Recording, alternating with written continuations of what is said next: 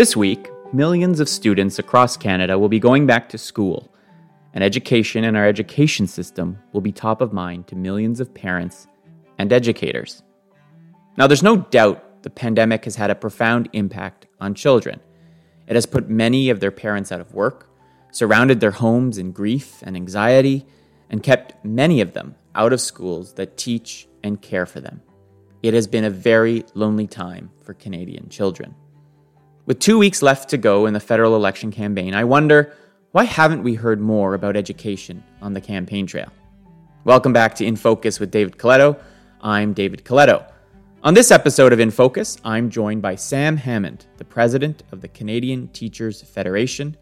Sam just started his 2-year term as CTF president in July 2021. Prior, Sam was president of the Elementary Teachers Federation of Ontario. He has taught all grades from junior kindergarten to grade 8 and was an instructor in the labor studies program at McMaster University. The Canadian Teachers Federation represents over 300,000 elementary and secondary school teachers across Canada. Sam and I spoke about the role of public education in federal politics, some polling Abacus did for the CTF, and what he's hoping to hear from federal parties and candidates in the final weeks of the campaign. I hope you enjoy my chat with Sam Hammond.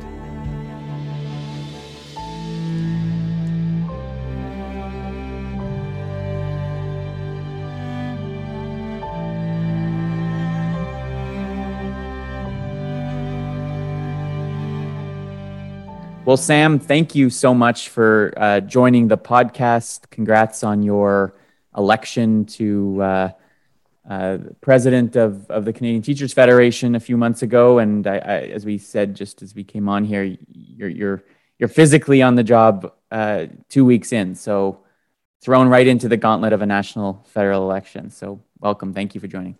Oh, my pleasure. Thanks for the invite, and I look forward to the conversation. So before we get into the campaign and then the election, I think it's prudent of us to start by better understanding, as kids start to go back to school almost universally now across the country today, the impact the pandemic has had on public education in Canada. Can you give me a sense of what the past 17 months have been like for students, for teachers, for the whole system? Yeah, so, if you go back 17, 18 months, as you've suggested, middle of March 2020, within 48 hours, our world changed, quite frankly, in terms of how we interact and limitations that were put on our socialization, where we could go, what we could do, et cetera. And that was absolutely evident in education as schools were shut down overnight across this country. And it has been a challenging, chaotic year for teachers, for educators, for principals, for families, and for students, absolutely over the course of that 18 months. And one of the things that has happened, that has been made clear, are all of the gaps in publicly funded education, funding for resources for where there were Band-Aid solutions put onto those. And this pandemic has torn those Band-Aids off or exposed those gaps across the country. Educators have struggled. Whether they have been in a classroom and then out of a classroom. I think in Ontario, 3 or 4 times in and out, schools open and close, as well as students. And there is no doubt that this pandemic has certainly, torn away at the resilience of educators, of students and families in this country. As students go back, what's the outlook today? Is there optimism that in person is going to be permanent forward, or is there a sense that this fourth wave might push us back into some of that back and forth mess that students and educators experienced before, as you said?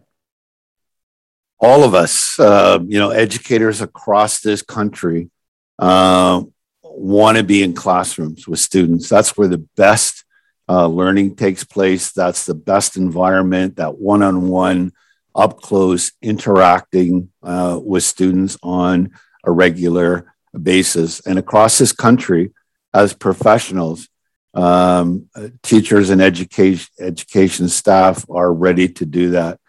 But I would suggest to you that there's probably as much, if not more, concern this year going back to school as opposed to a year ago. For example, if you look at the counts across the country, this time 2020, heading into Labor Day weekend, the numbers were 50, 80, 120, whatever across the country, and certainly in some territories, no cases. But you look at what's happening now at BC, there's over 600 cases. Alberta, yesterday, I think 1,200 cases. Ontario, 850 cases with this new Delta variant. And you combine that with what so many are suggesting across the country, the lack of real detailed, comprehensive, integrated safety protocols. It's concerning, extremely concerning. And I've said on a couple of occasions that without the funding, the much needed funding, the much needed resources, and the detailed safety protocols, I think we may see very soon into the school year higher case counts, particularly with children and those under 12. And that is concerning. And I, for the life of me, can't understand why provincial territorial governments aren't saying whatever it costs, whatever time it takes, we need to invest and ensure the safety of absolutely everyone. And if you need to peel back layers as we go on, then so be it. And it's this is a politics and public opinion podcast. We're in the middle of a federal election. I can't recall any of the federal party leaders or the parties talking about education. I know we'll talk about this. I know it's not a federal responsibility, but they're talking a lot about healthcare, and that's not federal responsibility. So today on Tuesday, the CTF, the Canadian Teachers Federation, is launching a national campaign to raise awareness about education, and it's calling on policymakers, federal parties, educators, parents, everyone who cares about education, public education in the country, to start a national conversation about it. Can you tell me more about this campaign and why the Federation is launching this campaign? Yeah, absolutely. We're launching this federal campaign because we want to have a national conversation about publicly funded public education in this country that we know from the data polling that we've gotten is high in terms of priorities for people across this country. Just as you said, the federal government and federal leaders of each of the parties talk about national pharmacare. They talk about national childcare, national health care. It is time for them to start talking about taking seriously and investing in national funding and priorities for education across this country. Yes, it's a provincial and territorial priority, but the federal government, for example, if you look at this pandemic and had the federal government come out and put in masking policies across the country, if they had done some of the things now or would do now or talk about in this election, some of the things that the Canadian Medical Association is talking about, smaller class sizes, mandatory vaccinations, vaccination passports on a federal level, I think we'd be in a much better place.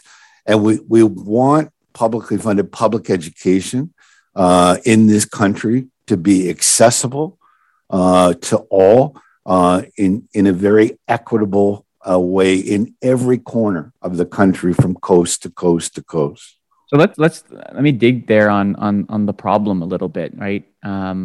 Like, why do we need a national conversation? I think you alluded to it that and I wouldn't be surprised that access to high quality public education is not the same in all parts of the country, right? I think, again, using the parallel with healthcare, like the Canada Health Act's main purpose was to raise guidelines, standards, conditions so that, which is still not perfectly delivered on, that a Canadian living in any part of this country has a basic level of access to public health care. But we don't have the equivalent in Canada. So maybe you could speak to some of like what is the range of experience that a student and family living in one part of the country might experience that's different than somebody in another part. Yeah, so you've touched on a few important things, and when we look at our poll, that Abacus Data poll that we got, and 95% of Canadians believe it's important that all children and youth have equal access to high quality publicly funded public education. National guidelines can only help that. A national conversation about the issues can only help that, highlight those issues, and allow us to deal with them in provinces and territories across this country. We've called, for example, for a national table, a national task force on publicly funded public education in this country, long overdue, to get experts at that table from all of the different provinces and territories, all levels of education, along with politicians and policymakers and healthcare professionals, to be able to look at education on a national level. I just talked this morning with a reporter in Nunavut, and she was talking about the online learning realities there, or this terrible hybrid model of teaching in class and video conferencing with students doesn't exist there. And the reason it doesn't, in many parts of Ontario in the north and other provinces, Alberta, BC, is the lack of Wi-Fi, the lack of connectivity in each of those areas. When you look at the socioeconomic gaps and concerns across this country, when you look at First Nation, Métis, and Inuit education in terms of what's lacking there and how each of those areas could benefit from a national conversation, national policy, we think it would be prudent for government and policymakers, and not just the government, but all of those parties, the parties right now and their leaders. It should be a priority for each of them. And yet you don't hear very much at all, if anything. Maybe candidates at the door will start hearing more now that parents and grandparents are hearing stories and thinking again about their kids and grandkids being back in school. Yeah, and a very high percentage of Canadians, well over 80%, agree that education, publicly funded education, is the cornerstone of this country, of our democracy and our way of life and society. So, similar to healthcare, we should be, everyone in this country, and most importantly, the leadership in the federal government in each of the provinces and territory, should be making education a priority. It's just always baffled me why that doesn't happen. It also seems to me that I've read studies and other analysis of the impact the pandemic has had on children, right? Both because they have been in and out of school and their support networks have been reduced, and their ability to just socialize with friends and family I don't know if they use this term, but this is what comes to mind, is we almost need a Marshall Plan to help kids get caught back up. Like, they've lost 2 years of their lives, key parts of their sort of socialization and upbringing, it does seem to me that now more than ever, Canadians, and you're right, the polling we did shows that it would not be politically risky to have our national leaders talk about what they think they can do to coordinate and lead to rebuild, the education system. And not to say it's in a sad state everywhere, but that I think people across the country recognize the challenge that, as you said, educators, students, parents have faced the past year and a half, that it would be like almost a no-brainer, right? That we should be doing more as a country, not just as a province, but as a country to put this, to make this right again. No, absolutely. I'm not sure if I agree with a Marshall Plan, but I absolutely understand where you're coming from and agree on the intent. But yes, it should be a priority. Let me give you just two examples of why. If we really as a nation care about publicly funded public education, I talked about the gaps earlier that were exposed by the pandemic, and a big part of those gaps were the lack of resources, the lack of funding, let's say. And what's happened in many provinces is it has become an opportune time for provincial governments, some, to use the opportunity to try to privatize parts of publicly funded education. If you look at what's happening in Ontario, for example, with a push for online synchronous learning and trying to set all of that up through and take it out of the education framework is absolutely concerning. That should be a concern for every politician, every parent and educator. It is, I know, in this country. And the other issue that you touched on is mental health issues. For good quality, high standard education and teaching to happen, there's two parts to that, right? And that is the well-being of the educators, teachers, as well as those students. And that there have not been, from what we've heard, what I've seen, the supports and the resources there for both educators and students. And that needs to happen, because if you want to have quality education, and we have one of the best education systems in the world, don't get me wrong, across the board. But if you want to maintain that and you want to continue to improve and you want the absolute best experience for both those educators and students, you need to invest in healthcare supports, and you need to stay away from and move away from and say no to and stop the privatization of publicly funded public education. I want to come back to privatization in a moment, but the link between the quality of our public education system and our long-term economic competitiveness is absolutely clear in people's minds. Our polling showed that, right? Almost all.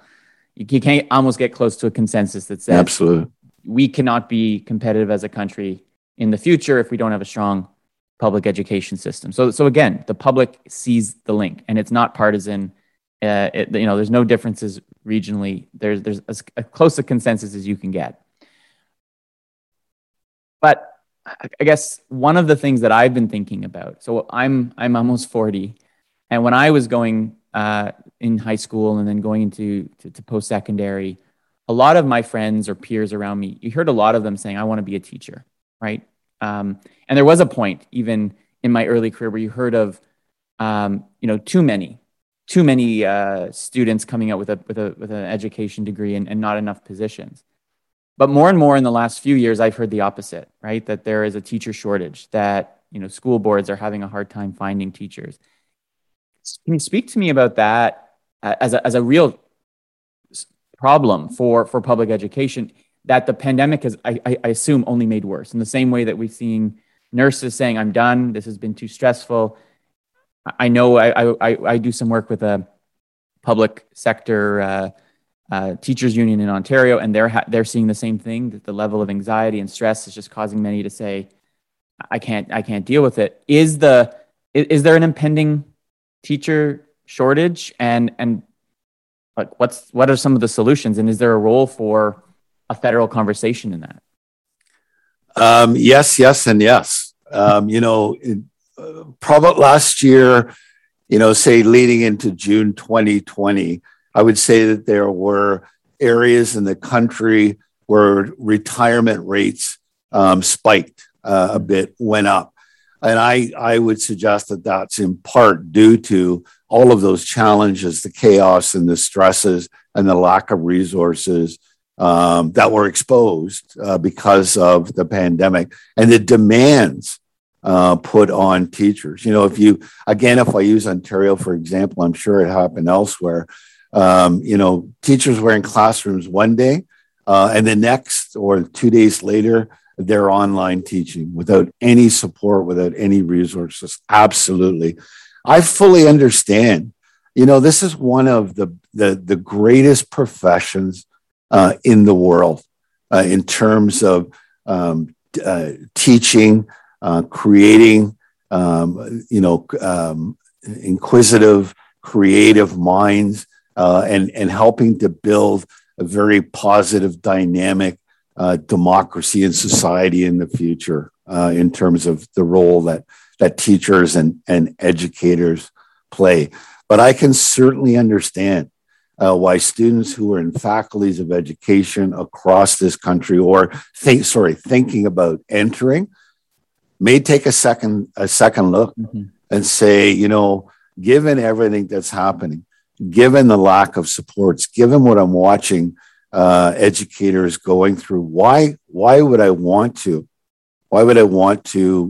be a part of that when I can go off and in the first 5 years of my career do something else, maybe makes more money, and that's all of the get the economic benefits from that.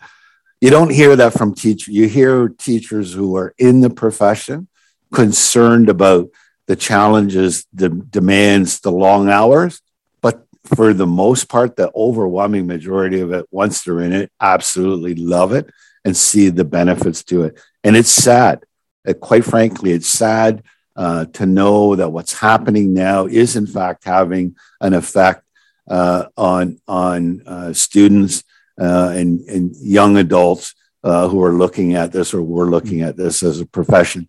And we need to do something about that, not just on a provincial territorial basis, but a federal basis. Yeah, I was just going to say, recently the current federal government said, looking at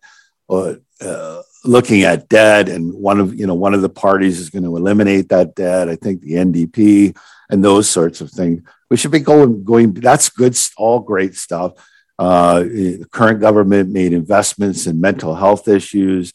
I think $100 million for frontline workers. We hope teachers are a part of that, but there's so much more to do that could be done on a federal level. Well, you raise a good point. Even I think the Liberal Party in its platform, or prior to its release of its platform, promised to help close the shortage in nurses, right? Federal government getting involved in provincial jurisdiction, right? Here's more evidence that it does happen. So, bringing this back then to the election, why do you think, we haven't heard?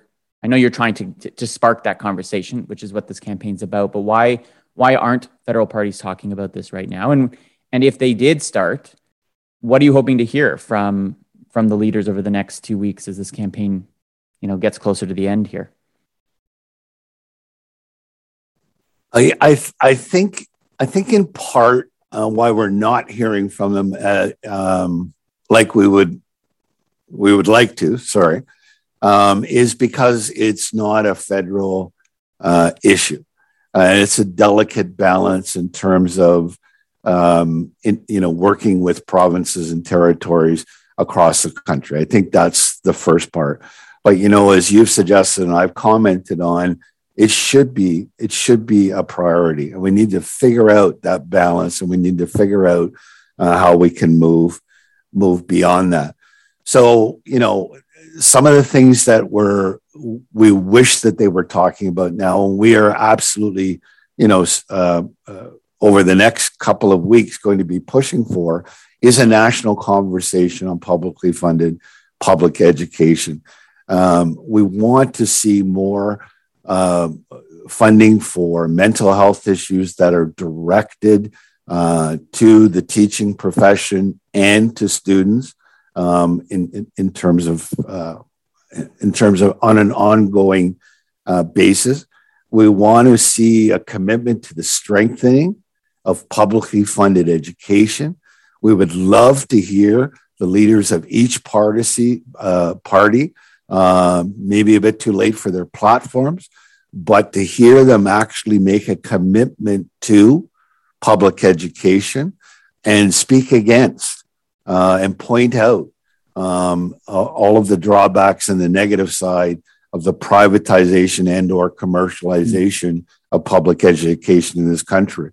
We want to see a strong commitment to truth and reconciliation in this country, and they can set a federal standard in terms of curriculum and talking about authentic histories and the truths of our Indigenous peoples in this country, and working with provinces to make sure that happens.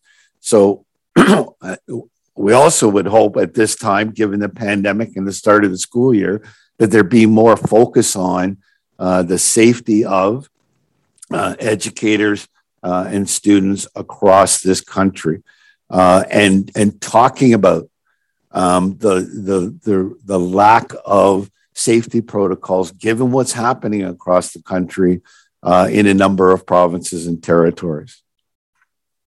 And I think, again, I've done lots of polling on these kinds of questions, not just for, the Federation, but other clients and just on my own. And everyone always comes back to me and says, well, if this is provincial jurisdiction and the federal leaders are not going to touch it because Quebec will not accept. And perhaps the political leaders in Quebec are extra sensitive to the federal government getting involved. When you ask Quebecers on issues around healthcare, on education, on childcare, they are open to the federal government helping their province improve their systems, right? It's at the end of the day, I really believe that people don't care how the problem gets solved, as long as the problem gets solved. And for whatever reason, and I think we're starting to see the change in that, because the conversation in healthcare, at least in this first part of the campaign, shows that the leaders are willing to talk about this if the public cares, if they believe the public cares. Our polling shows education, especially now that that's going to be in focus over the next 2 weeks, they care about it. And so we'll see. I think it's a great, the Federation's the only one, I think, raising this flag and saying, now's the time we talk about this. And I really wish you the best of luck, because I'm going to put my a little bit of bias into my view here, but I for one also believe that like public education and a good public education is critical. And I'm an education voter, even though I don't have kids. I know I want my nephews and my nieces to have that for themselves. So Sam, it's been a real pleasure to meet you and talk with you about this and work with your team on the polling. And maybe we'll connect again, and hopefully a few months from now that conversation has started, and we'll see how whatever government we get at the end of this election puts education on its agenda. So thanks so much. No, David, thank you for the time to actually have a conversation, if you will, about publicly funded public education in this province. And if I may, I just want to comment on, you talk about Quebec, and I absolutely agree with you in terms of Quebecers are as concerned about education, the quality of education in their province as others are. For example, in British Columbia, or in the Northwest Territories, absolutely. And the numbers support that. And it's time for us to push policymakers and get the attention of people and to do what we can to ensure that we have a strong, equitable, inclusive education system in this country for decades to come. Well, thanks so much, and have a good rest of the campaign. Yeah, thanks so much.